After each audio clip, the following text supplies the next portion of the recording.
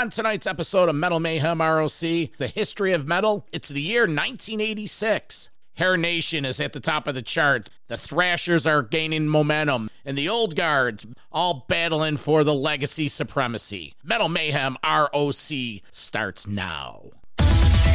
WLFE DB Radio. Are you ready? Live from the Metal Mayhem Studios in Rochester, New York. We are gold. And heard around the world by metalheads just like you. This is Metal Mayhem ROC. Heavy metal music. Your weekly dose of metal music, interviews, album reviews, news, and more. Want to be part of the show? Send us a message through our website, metalmayhemroc.com, or hit us up on Facebook and Twitter. Search Metal Mayhem ROC. It's getting nice and heavy. And now, welcome tonight's host, John the Vernomatic Verno. Tonight's host, aren't I the host every night? Good evening and welcome to Metal Mayhem ROC. I am the Vernomatic, welcoming my cohorts, Ian O'Rourke from the band Motorlord and Metal Walt from the metal capital of the East Coast, New Jersey. Hey fellas, how you doing tonight? What's going on, brother? Glad to be here. Walt, things good? Things are great. What's up, guys? Happy to be back. So tonight we're doing the history of metal, 1986. You know, everyone's agreeing that there's a million bands. There's everyone's popping up. It's crazy. So we're pulling an audible tonight because of the overabundance of bands we could talk about. We came up with the 25 best bands that had the most impact in the year, and this is what we're going to talk about. I put them down on a little list, and it's in the Metal Mayhem jug. And Walt's going to be in charge of the clock. Each band has about a minute to 2 minutes that we're allowing for discussions. Some of the topics, we have Hair Nation bands. We have a category called Half-Baked, which are some underground and yet developed bands that we want to call out. Oh, not half-baked. Well, some of them were baked. Half-baked in the terms that they really maybe weren't at their peak or they never achieved success, but yet they have their place. We also have a section we call Walt's Wisdom and Ian's Insight, where some other bands they cover. And then we have the majors for that year. Now, this is totally random. We're just going on our experience, knowing what we know. Let's do this. Okay, the first subject is Hair Nation. Let me get a minute on the clock. We are good. Okay, the band, Ian and Walt, is Rat. 1 minute on the clock. Hair Nation, go. It's a great album. It really was one of those shifting points where I think that, you know, the music started to get a little bit darker. It had a really good vibe to it. Unfortunately, they took a diversion to Hairtown down the road. What album was that? Invasion? Dancing Undercover. Dancing Undercover. Okay. Yeah. And I will add that this is the album, the first album that they didn't have the sexy girls with the rats coming up the legs with the stockings on. So they're going for a tougher image.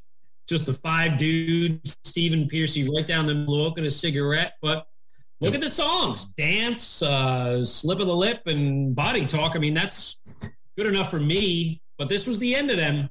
They were in a reenact in 86. And after that, it was all back to clubs after that. So still a strong album nonetheless. And that's Rat. They toured with Rat Poison. That was the tour. They opened for Poison. Or no, Poison opened for that. No, they opened for Poison. Poison opened for them, yeah. Yeah, Poison opened for them. Yep. So, all right. On to the next one. I pull, what did I pull out here? Oh, here's a band, Half-Baked. No clock needed. Metal Church from Seattle. Okay, this was the second album, The Dark. Yeah, it was a great album. That first one, Metal Church, just great shit. Well, what do you guys remember about Metal Church? Well, basically, The Dark to me, I mean, it's almost like chapter 2 from the first album, the self-titled album. You know, they're kind of almost like Armored Saint. You know, they've got this very traditional, dark, heavy metal kind of sound, almost kind of thrashy at moments, but not full on, you know, thrash as we would, you know it with the Big Four and then some of their siblings along the way. But I mean, it's a freaking kick-ass album. It's still something that I enjoy to this day when I listen to it, or if I hear it pop up on, you know, like Sirius or one of the radios. Standout tracks, ton of bricks. Well, that's it. Time's up. Time's up. Next one, what do we got here? Ooh, the British invasion. We have Judas Priest Turbo. Okay, I'll start with this. Turbo, frosted hair. The video was ridiculous. Driving around in the space age motorcycle with the side. With the side cab. The music, synthesizers, 1986. The tour was cool, but I think Priest had exhausted the creative pool. Well, what's your take on these guys? Well, listen, I think the album was okay. It didn't have any really killer tracks, but I still, to this day, I like Turbo Lover. I think it's a cool song. They still play it live after all these years. I got no problem with it. The little weird thing that actual intro thing is not really a guitar. It's played on like, I don't know, Ian, some other weird instrument, but listen. Guitars. Yeah, it's a guitar synth, actual. Yeah. Exactly. Guitar synth, something of the times. And, the album cover wasn't all that great. It was kind of a cheesier version of, the previous albums that were really killer, but definitely not a good one. It didn't withhold the time. Not a good one. Yeah, I gotta side down on that one. Thumbs down. All right. There you go. Oh, here we go. Another British invasion. There's a lot of Brits in here. Iron Maiden, Somewhere in Time. Walt, what's your take on Somewhere in Time? Well, I'm going to be the bit of a Debbie Downer here. I think it's good. I don't think there's anything unique about it. I think it's, it's the album that the band was getting tired. They were burnt out. They were touring like crazy through the previous years and all over the globe. I mean, the year before 85, they were really a global band. And this one came out and it's good, but you got memorable tracks on there. But honestly, as a fan, I kind of forgot most of the, let's say, the deeper tracks. I mean, you got Wasted Years and Heaven Can Wait and Stranger in a Strange Land, but who really thinks of Maiden for any of these other songs? You saw Adrian Smith writing more, which was okay, but I think, Vern, you said in one conversation, this was also the beginning of maybe Bruce distancing himself in a very early period. Ian, what's your take? Yeah, just quickly. I mean, this is my number 3 Maiden album. Back in that time, this was kind of a big deal with some of the guys that I ran with. It was a pretty big album. I love, Wasted Years and Stranger in a Strange Land. Stranger in a Strange Land has got just a great vibe to it, man. It just sounds so fucking majestic. It's really awesome to me. Quick question before we run out of time. You're the guitar player. Why'd they go to synthesizer guitars? Priest, I'm not 100% sure. I know that they were trying to keep with the times. With Maiden, I think a lot of it was because of the elaboration on the songwriting. They wanted to incorporate more with the keys and the synth to get more of a proggy kind of sound, really. Oh, all right. Well, let me get a minute on the clock. We're back to Sunset Strip and Hair Nation. Striper, To Hell with the Devil. I'll start with this.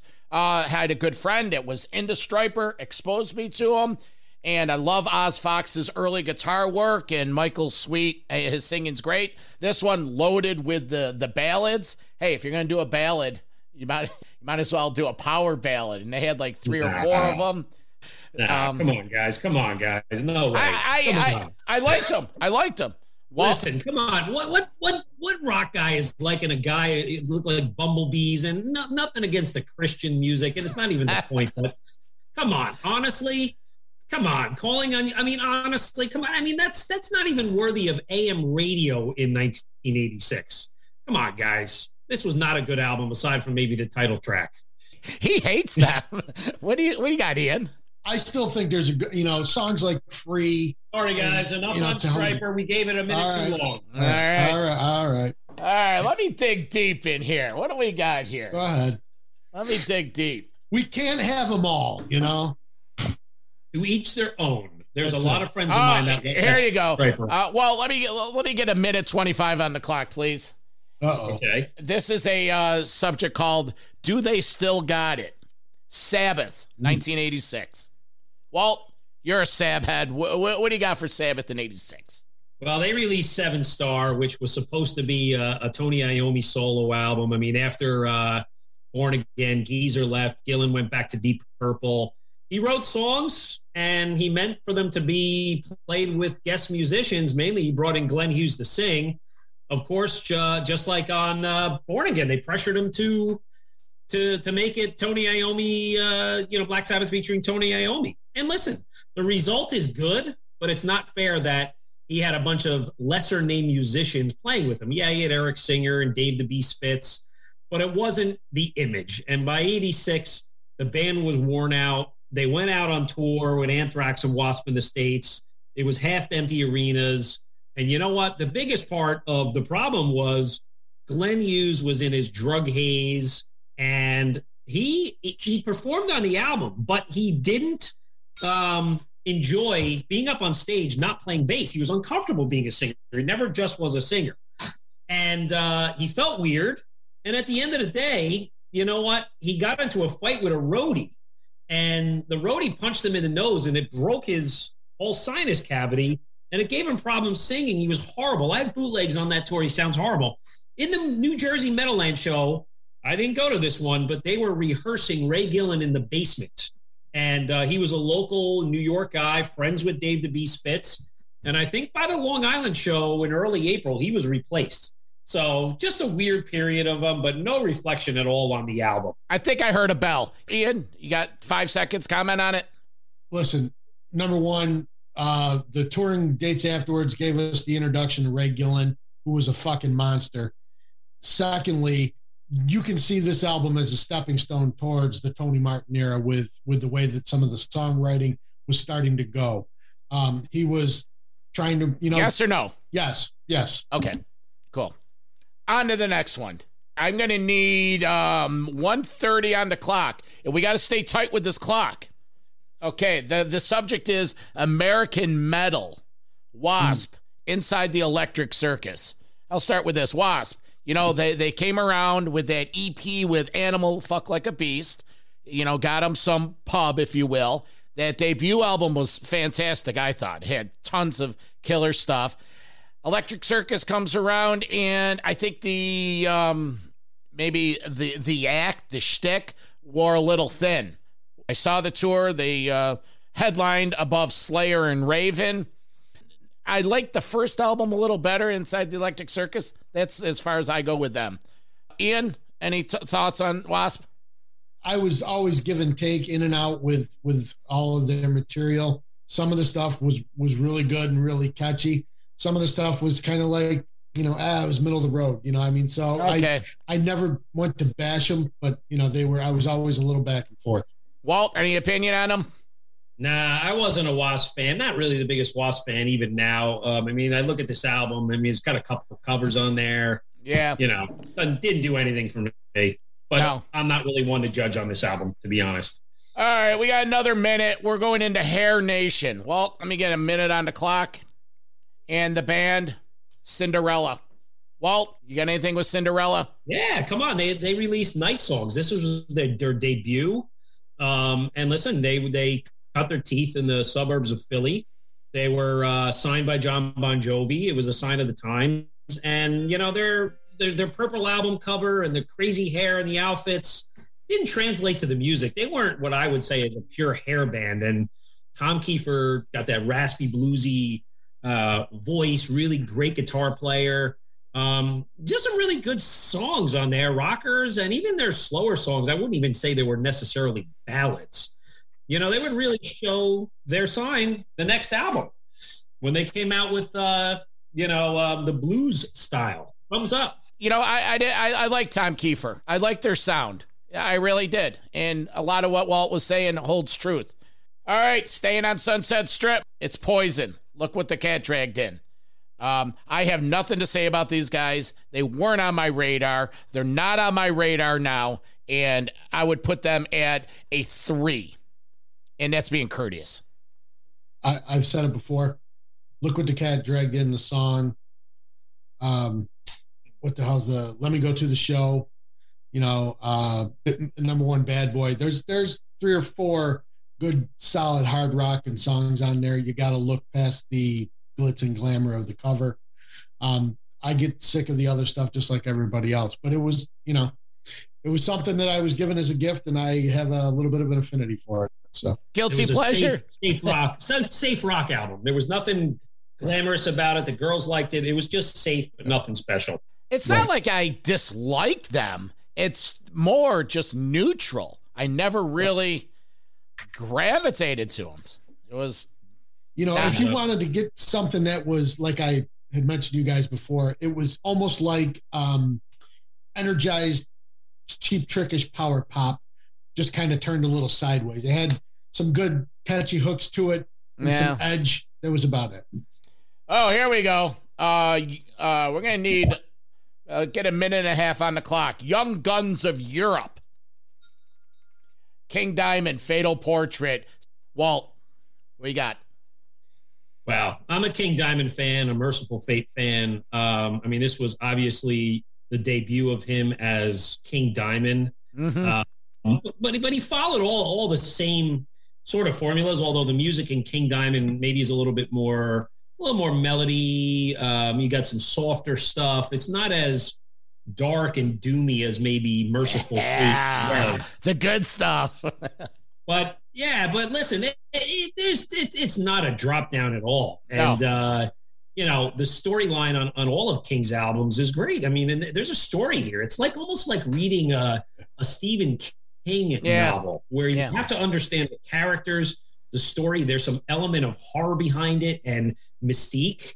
And I think, revisit this one because on top of the music, it's the story behind, the face that speaks to him out of the burning candle. Like, you talk about creepy, man. Yeah, it is creepy. Right? It just Fate. From Fate to King Diamond solo, I don't think that there was really too much deviation in the creative and the heaviness.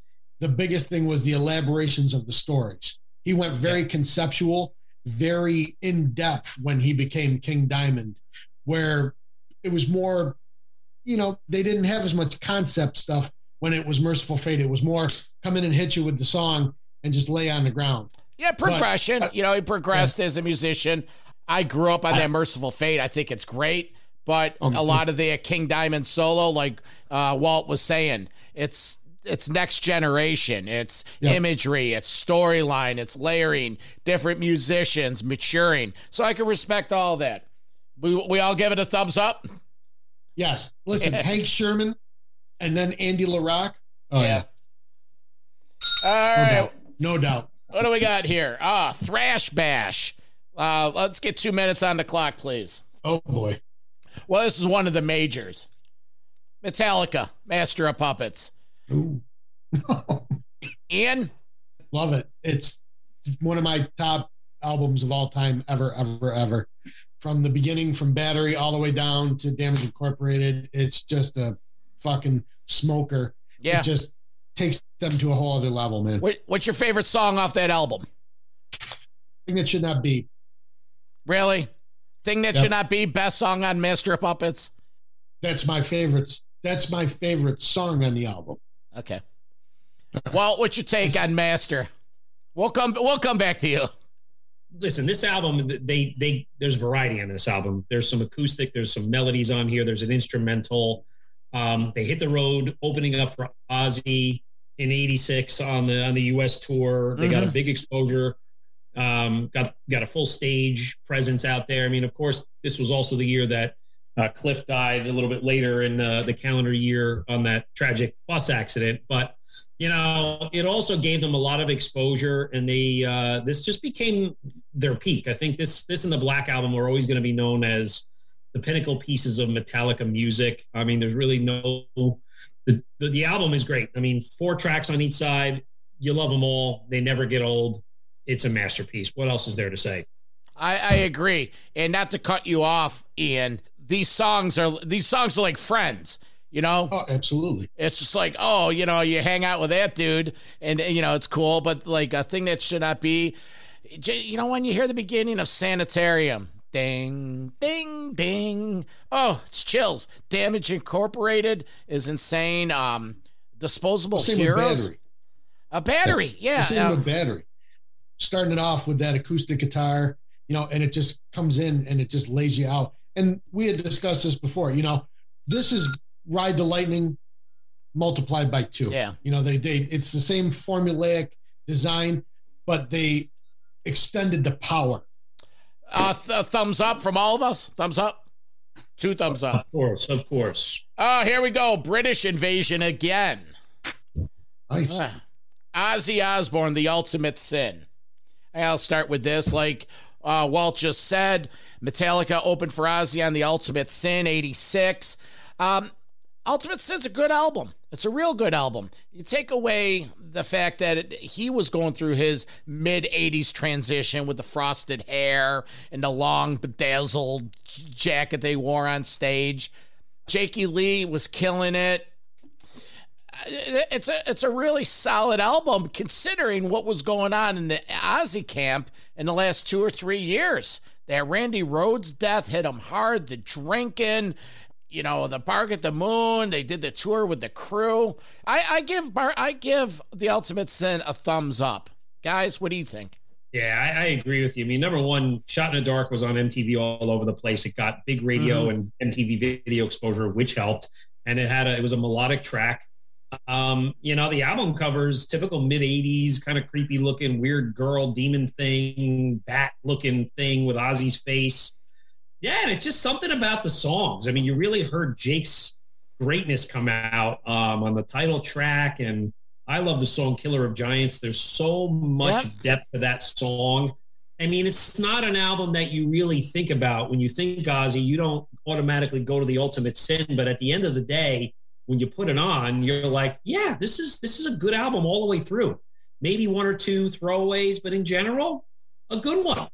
Yeah. Yeah, with me, there's no throwaways. It was one of those albums that was part of my high school, you know, years. And, you know, Killer of Giants, Lightning Strikes, We Rock. I mean, it was all good fun stuff. And Jake is a monster. Yeah. You know, how could you not want to listen to it? All right. What do we got here? American Young Guns. There we go. Queensryche, Rage for Order.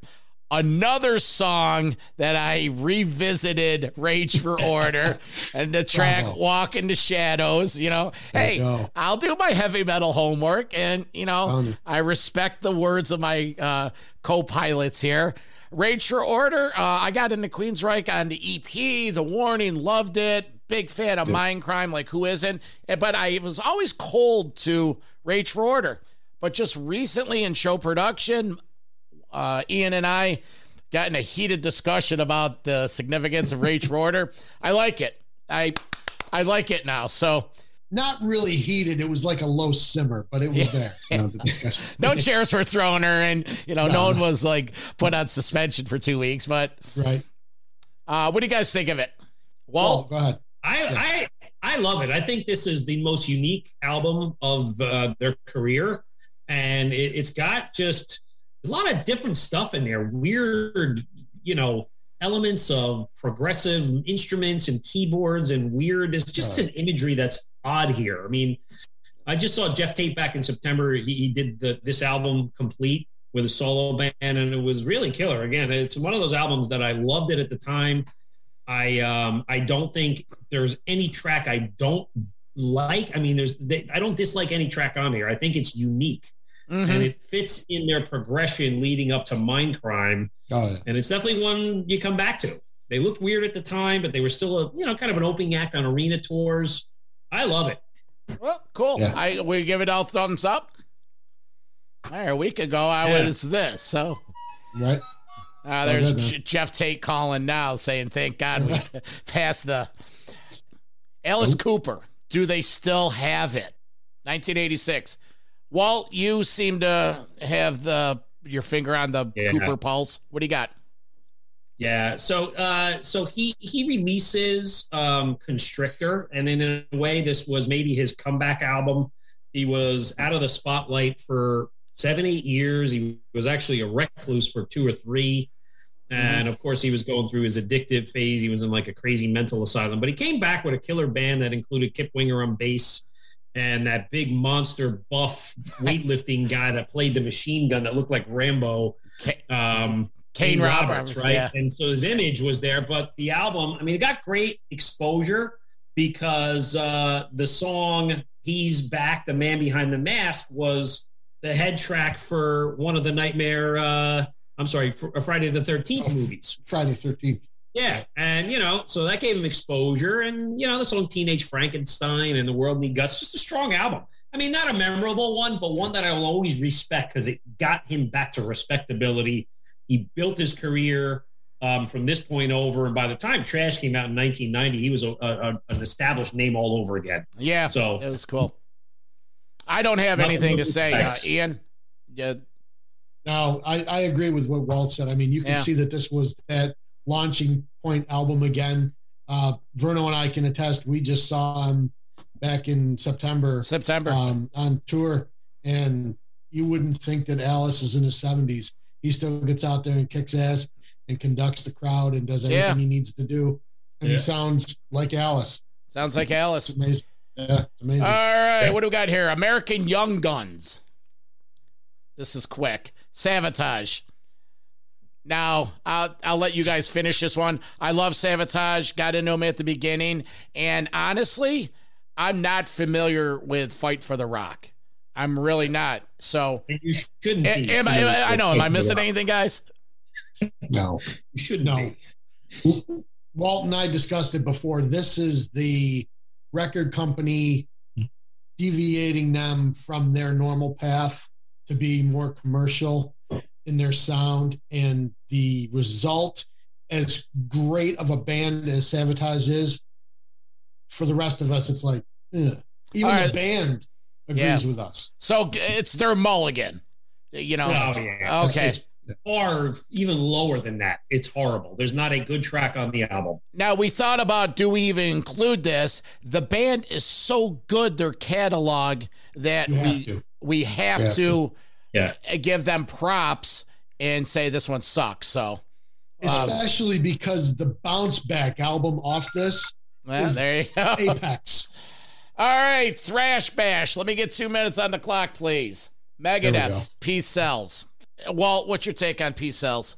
I think it's good, not great. I'm a bit of a later stage Marty Freeman era Megadeth fan, but these are the albums, the early albums that more for me than the songs was the reputation and what the band stood for in terms of it was all at the time, the Burnout Kids, the skinny kids with the denim jackets, and they had Megadeth shirts on, and they were the ones that were like, oh, Megadeth, what the hell is that all about, that name? That's terrible, and it was cool to be a fan of them or Slayer and that kind of thing. And, of course, with the with the Image and the Skull character or whatever the hell his name is, I always forget it. Vic Rattlehead. Right, Vic Rattlehead. But, yeah, I mean, listen, but how can you Wake Up Dead, The Conjuring, and Peace Sells right off the bat?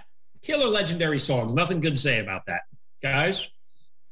Devil's Island was kicker at the end of the first side. Second side, Good Morning Black Friday. My Last Words. I love the album. That was on my, back at the time, that was on my turntable. Dave was a rebel back then, right? He had gotten booted out of Metallica. He was still redeeming himself, showing off who he was. He was just a badass guy. Yeah. This was my real introduction to Megadeth. I went back and introduced myself to Killing Is My Business afterwards, but this was something that I was like, man, I can sink my teeth into this. Cool. All right, I give it a thumbs up. Yeah. Hair Nation. All right, Ian, Europe. I don't know how long you want to put on the clock, but 1 minute. 1 minute. Go, Ian. All right. So I got to say, I got into them. It was another tape I was given. This is a little bit more AOR power metal, early power metal from the time. If you go back and you get a chance to check out their stuff, I mean, that's really what they are. They've got that mix of that. It's very polished AOR kind of sound, but they do it with that, almost Yngwie-ish kind of, connection. I mean, it's got some cool stuff on there. I really enjoy the album, so it's just another guilty pleasure, I guess. So Well, Listen, it's got 4 monster hits that were on MTV all the time: Countdown, Rock the Night Carry, Cherokee. I mean, I guess, again, it's their pinnacle album in terms of commercial success. But you look at the talent in the band: Joey Tempest on vocals and John Norum on guitar. I mean, they're just great musicians. It's just that this has got to be the style of music. You got to like this style for you to appreciate them. And it's just never been my style. But a lot of people love it. Some of my friends love it. And I can't really take it that away from them. All right. Check out the newer stuff. Yeah. American Young Guns. What do we got here? Tesla, Mechanical Resonance. Great band. Coming at you live. Little Susie's on the up. Easy come, easy go. It's a greatest hits. But look at the album. Like all the other bands at that time, they had themselves planted on the front of the album. There's no band members on the front of this. You got to see him live. I saw him with Def Leppard and David Lee Roth. Yep. I mean, guys were up there in jeans and T-shirts, metal jackets. Like, it was like, even though it was like, you looked at it and you said, man, this was just like, they stood out from the time. They were straight ahead rock, hard rock metal, and they wanted to be different. It showed in their image, their album cover, and their music. And I've been a fan since. I mean, just think of what the career projection would have been if their first single was Little Susie. Right. You know what I mean? But they came out with Modern Day Cowboy in the way that song opens up. Bum, bum, bum, bum, bum. Yeah. Just on a side note. At you live. I mean, that was a big showcase song. It still is in their career. They open that one up live. It becomes a 10-minute jam or something like that. You really see the chops these guys have on there. Really good playing on it. Good musicians. Here's a quick one. Another half-baked. Flotsam and Jetsam. Doomsday for the Deceiver. Jason Newsted was with the guys. They're still putting out quality material now. The follow-up of Doomsday, No Place for Disgrace, was fantastic. He left the band and joined Metallica, but stayed true to the guys. They're always friends. From Phoenix. Love the band. You guys hit on them at all? Yeah, and I don't think anybody was going to give, it's just like with Kirk Hammett leaving Exodus, Yeah, we're sad to see you go, but look at the freaking where you're going off to. Yeah, And, but they were another one of those bands coming up underneath, in the thrash scene. Great band. Not for anything, the fact that he went to Metallica gave the band a push, because this is the band Jason Newsted came from. Hair Nation, Bon Jovi, Slippery When Wet. I have nothing to say. Come on. Well, come on. I mean, they're from my neck of the woods. Let's give credit where credit is due. This was a monster album, 3-4 major hits, still on the radio today. They went from opening in the year supporting 38 Special to being a headlining arena act by mid-year. They took all those bands like Cinderella and Tesla and everybody else out there as support acts. They had the alternative album cover that was better. It was the girl with the yellow shirt with no bra on, looked like she came out of a strip club. Listen, they signed Cinderella. They were headlining stadiums by 87. Yeah. This put this era of hair rock on FM radio. All the pop radio stations that don't exist anymore, Bon Jovi was on there, and all of them followed there. Poison, Def Leppard, you name it down the line. I mean, listen, this was a big album from a big band, and it had a very huge influence on a lot of aspects. You got to give it credit. Honestly, maybe I'm a little older, 2 or 3 years makes a huge difference in our history. By the time that was coming out, I wasn't paying much attention to it, but Ian, anything to add to it, or you agree? Launch Point album. You see this is Slippery When Wet, New Jersey, and then Keep the Faith. I mean, he couldn't roll in shit and come out smelling bad, the way he was going. It's true. He really just had it going. So quick little half baker, Pile Driver. Fun Pile Driver. Fun band from Canada. Had the album Metal Inquisition. Time's up. The thing with these guys, there was a fun fact was, well, the album, they really weren't a band. It was a studio project that gained a cult following. They released 2 albums that have sold close to 1 million copies in the history. Yep. So, pile driver. Hey, how about Candlemass? Epicus Doomicus Metallicus. One of the first of its kind, slow, dark doom metal with melodic vocals, band out of Sweden. Mm-hmm. I mean, just go and listen to the song Solitude. Take it out. It's killer. Well, these, like we said, and that's the point of this section of Half-Baked. You know, they didn't have a chance to get full-born. Another Half-Baked band, Raven, The Pack is Back. Now, Raven, they've been around forever, and they have a huge history, but they've never really achieved that status. Now, granted, they like Savatage, they took a detour on the career path when they were enticed by a major label release. But The Pack is Back. It was a misfire. There was really not much to say about it. I love the band. You know, Walt and I saw them in the fall. You know, they're famous for bringing Metallica out on the road. So, Yep. What do we got here? Another Hair Nation. Vinnie Vincent. I got a couple seconds for Vinnie Vincent. Walt, your take on Vinnie Vincent? Yeah, hell yeah. I mean, I love this album. Love the band, you know, but dysfunctional from the start. You know, Robert Fleischman sings on the album. The songs were written in 82 before he joined Kiss. They were demoed. Robert Fleischman's out before the album comes out. Mark Slaughter replaces him. He's lip syncing in the video. You got Dana Strum on bass, overindulgence of Vinny on guitar. Yeah. But the album's not a Hair album. It is just killer ripping, guitar influenced music. Good, but the band imploded. They would put out one more album a couple years later, which that one I love even more. But I got a little soft spot for it. I think it's cool. Hey, on a side note, did you see it was just announced? The Creature Fest down in Nashville. Yes, I saw that. Yeah, so see if But that really happens. He's had these things like on and off for the last 5 years, and he doesn't show up to any of them. He Doesn't show up last minute. Yeah, he promises. The guys that put together the Rockin' Pod that I attended last year down in Nashville, Chris Sinzak and Aaron Camaro from the Metal Geek podcast, friends of the show. Vinnie Vincent Vinnie Vincent was supposed to go. It was a big no-show, and, you know, there's bad blood there. So, Ian, you got anything to say about Vinnie Vincent? Yeah, the album was pretty cool. If he shows up this time, he'll probably be wearing a muumuu. That's all I'm going to say. Yeah, I know. He left his wheels and pocketbook behind. That's why he didn't show up. We got 2 left. The last one's another thrash bash, and it's Slayer, Raining Blood. Okay? 2 minutes. It's 3 of the 4 big 4s that represented in 1986. Slayer, the West Coast, as opposed to, Metallica was West Coast too. But Slayer's a little more aggression, a different lane in the thrash boulevard, if you will. I absolutely love it. I think Raining Blood's top 5 all time. From start to finish, it's one of those just press plays.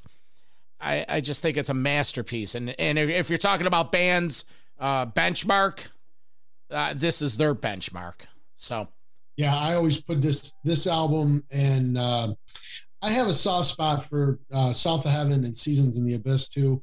But Raining Blood it's just, you know, that's prototypical Slayer. When you think of Slayer, you think of Angel of Death and Raining Blood. And it's just brutality from beginning to end on this album. What's it, 29 minutes? Yeah. I think something like that, 28 minutes long. Yeah. You know, they just go in, and they're done. That's it. Lance, anything? Yeah, I mean, listen, it's a legendary album. You know, I think Ian has said this before. I mean, I would say I like Slayer, but I'm not like a geeky fan over them. So I appreciate it. I love the songs. I've seen them a million times. This has just got legendary status. To me, they fall in a Megadeth camp. It was cool to be a rebel and to be a metalhead because you wanted to rebel. And the 2 bands you rebelled by wearing their T-shirts and having long hair and being all skinny and weird was Slayer and Megadeth in 86. bottom line. Sure. A couple disclaimers. One, sometimes you may hear me misspeak and call Walt Lance. It's just a little nickname, so I don't want to confuse anyone. And we have who calls anybody Lance? What kind of name is that? I don't Lance Romance. I don't know. You know how much game you have. Get that out of your system now. Never again. We're going to finish up now, but I just want to alert everyone to visit the Metal Mayhem ROC website. There you can download past episodes of the show.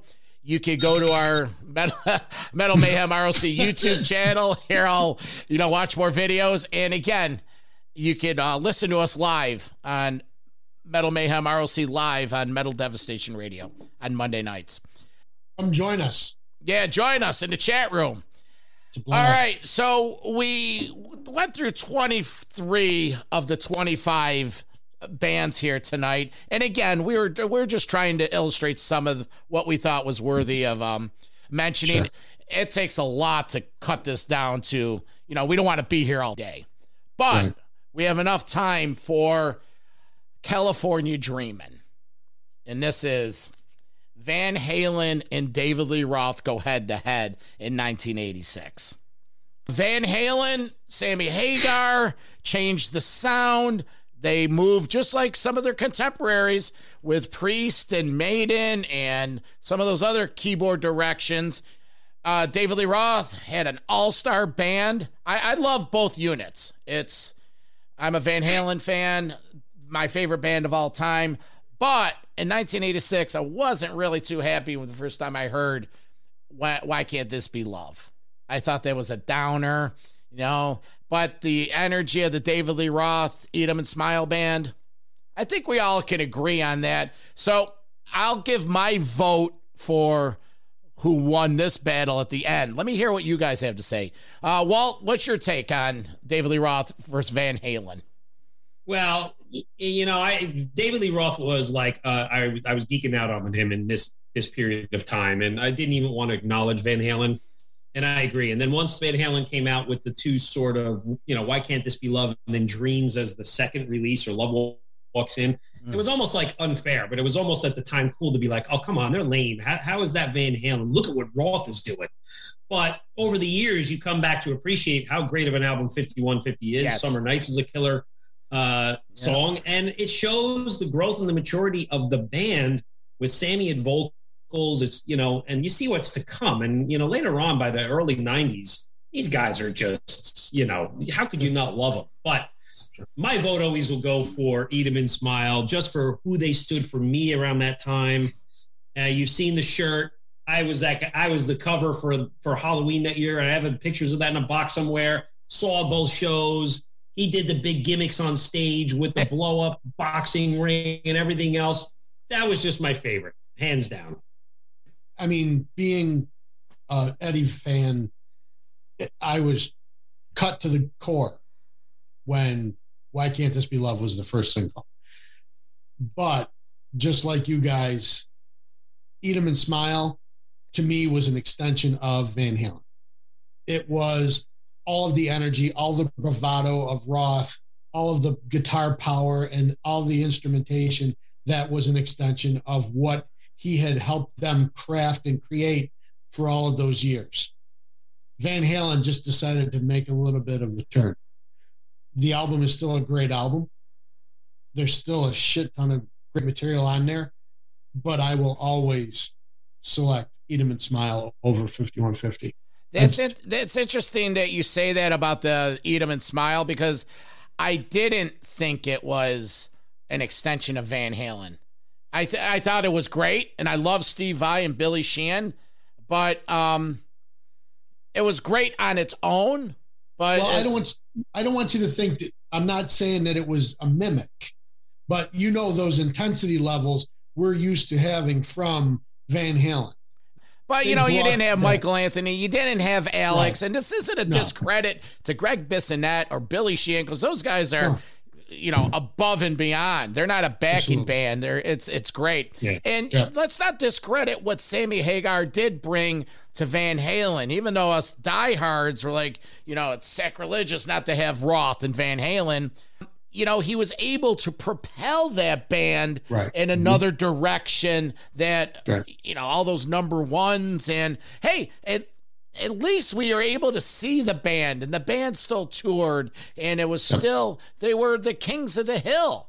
That band they were at the top on both careers. It's unfortunate look at Sammy up there. I mean, he was a spokesperson in a different way. He said, I'm not Roth. I'm not trying to be Roth. Yeah. I'm up there. I'm playing guitar. I'm playing some of my solo songs. I'm going to play some acoustic stuff, like where Eagles Fly. And he was up there saying, you know what? I'm bringing to Van Halen something that was grossly missing. And in the end, if you look 5 years later, who was the bigger band? Yeah. Right? Yeah. I mean, it's not even close. Not even close in 3 years. Right? Yeah. Here's the thing. I had said it before. I went on record before and said it. I was a Hagar fan as well. Mm-hmm. When he came into the band, it wasn't that I had any, I didn't feel like, oh my God, you're stabbing me in the back. It just was a different animal, a different feeling for me. Yeah. Especially being a guitar guy, I want Eddie as Eddie all the time. I don't want Eddie on the keyboards. Okay. The material was still great. They were showing how good they were at crafting and creating good music. Songs like Summer Nights. Eddie goes deep with us.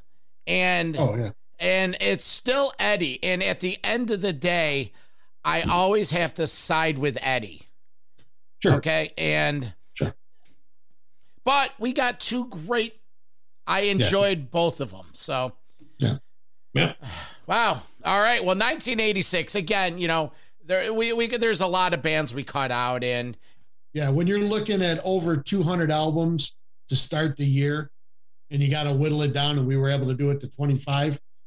That's not too bad. All right. So 86 is put to bed. Walt, what do we have for 87?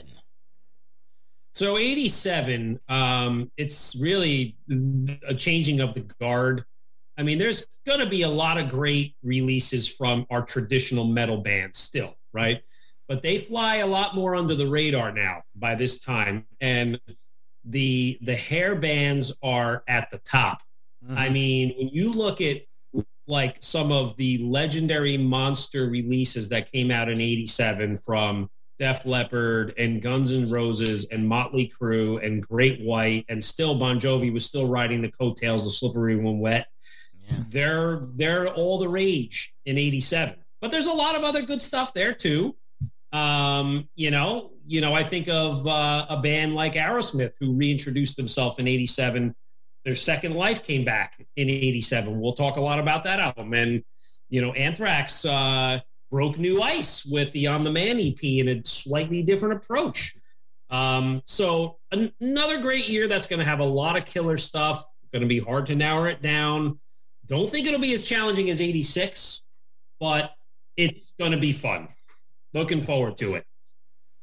Ian, any parting shots before we wrap this up?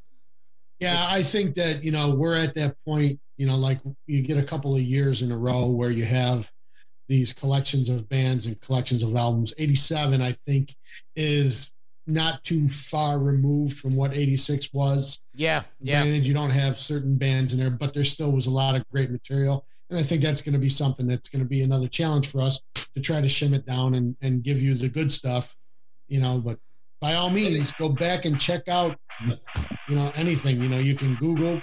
Yeah. And listeners, do us a favor. If there's something you want to comment, visit the Metal Mayhem ROC group page, leave a comment, call us out, give us shit, give us a compliment, just interact with us. And the more we hear from you, the better we could prepare this. So again, go to the website. You can view some of we've been doing this history of metal. It started way back last August with the year 1973. And here we are going to 1987. So that's about it. For Ian O'Rourke from Motorlord and Metal Walt from New Jersey, I'm the Vernomatic. This is Metal Mayhem ROC, and we'll see you soon. And Ian, what do we do? Keep it heavy. There you go. See you, folks. Later.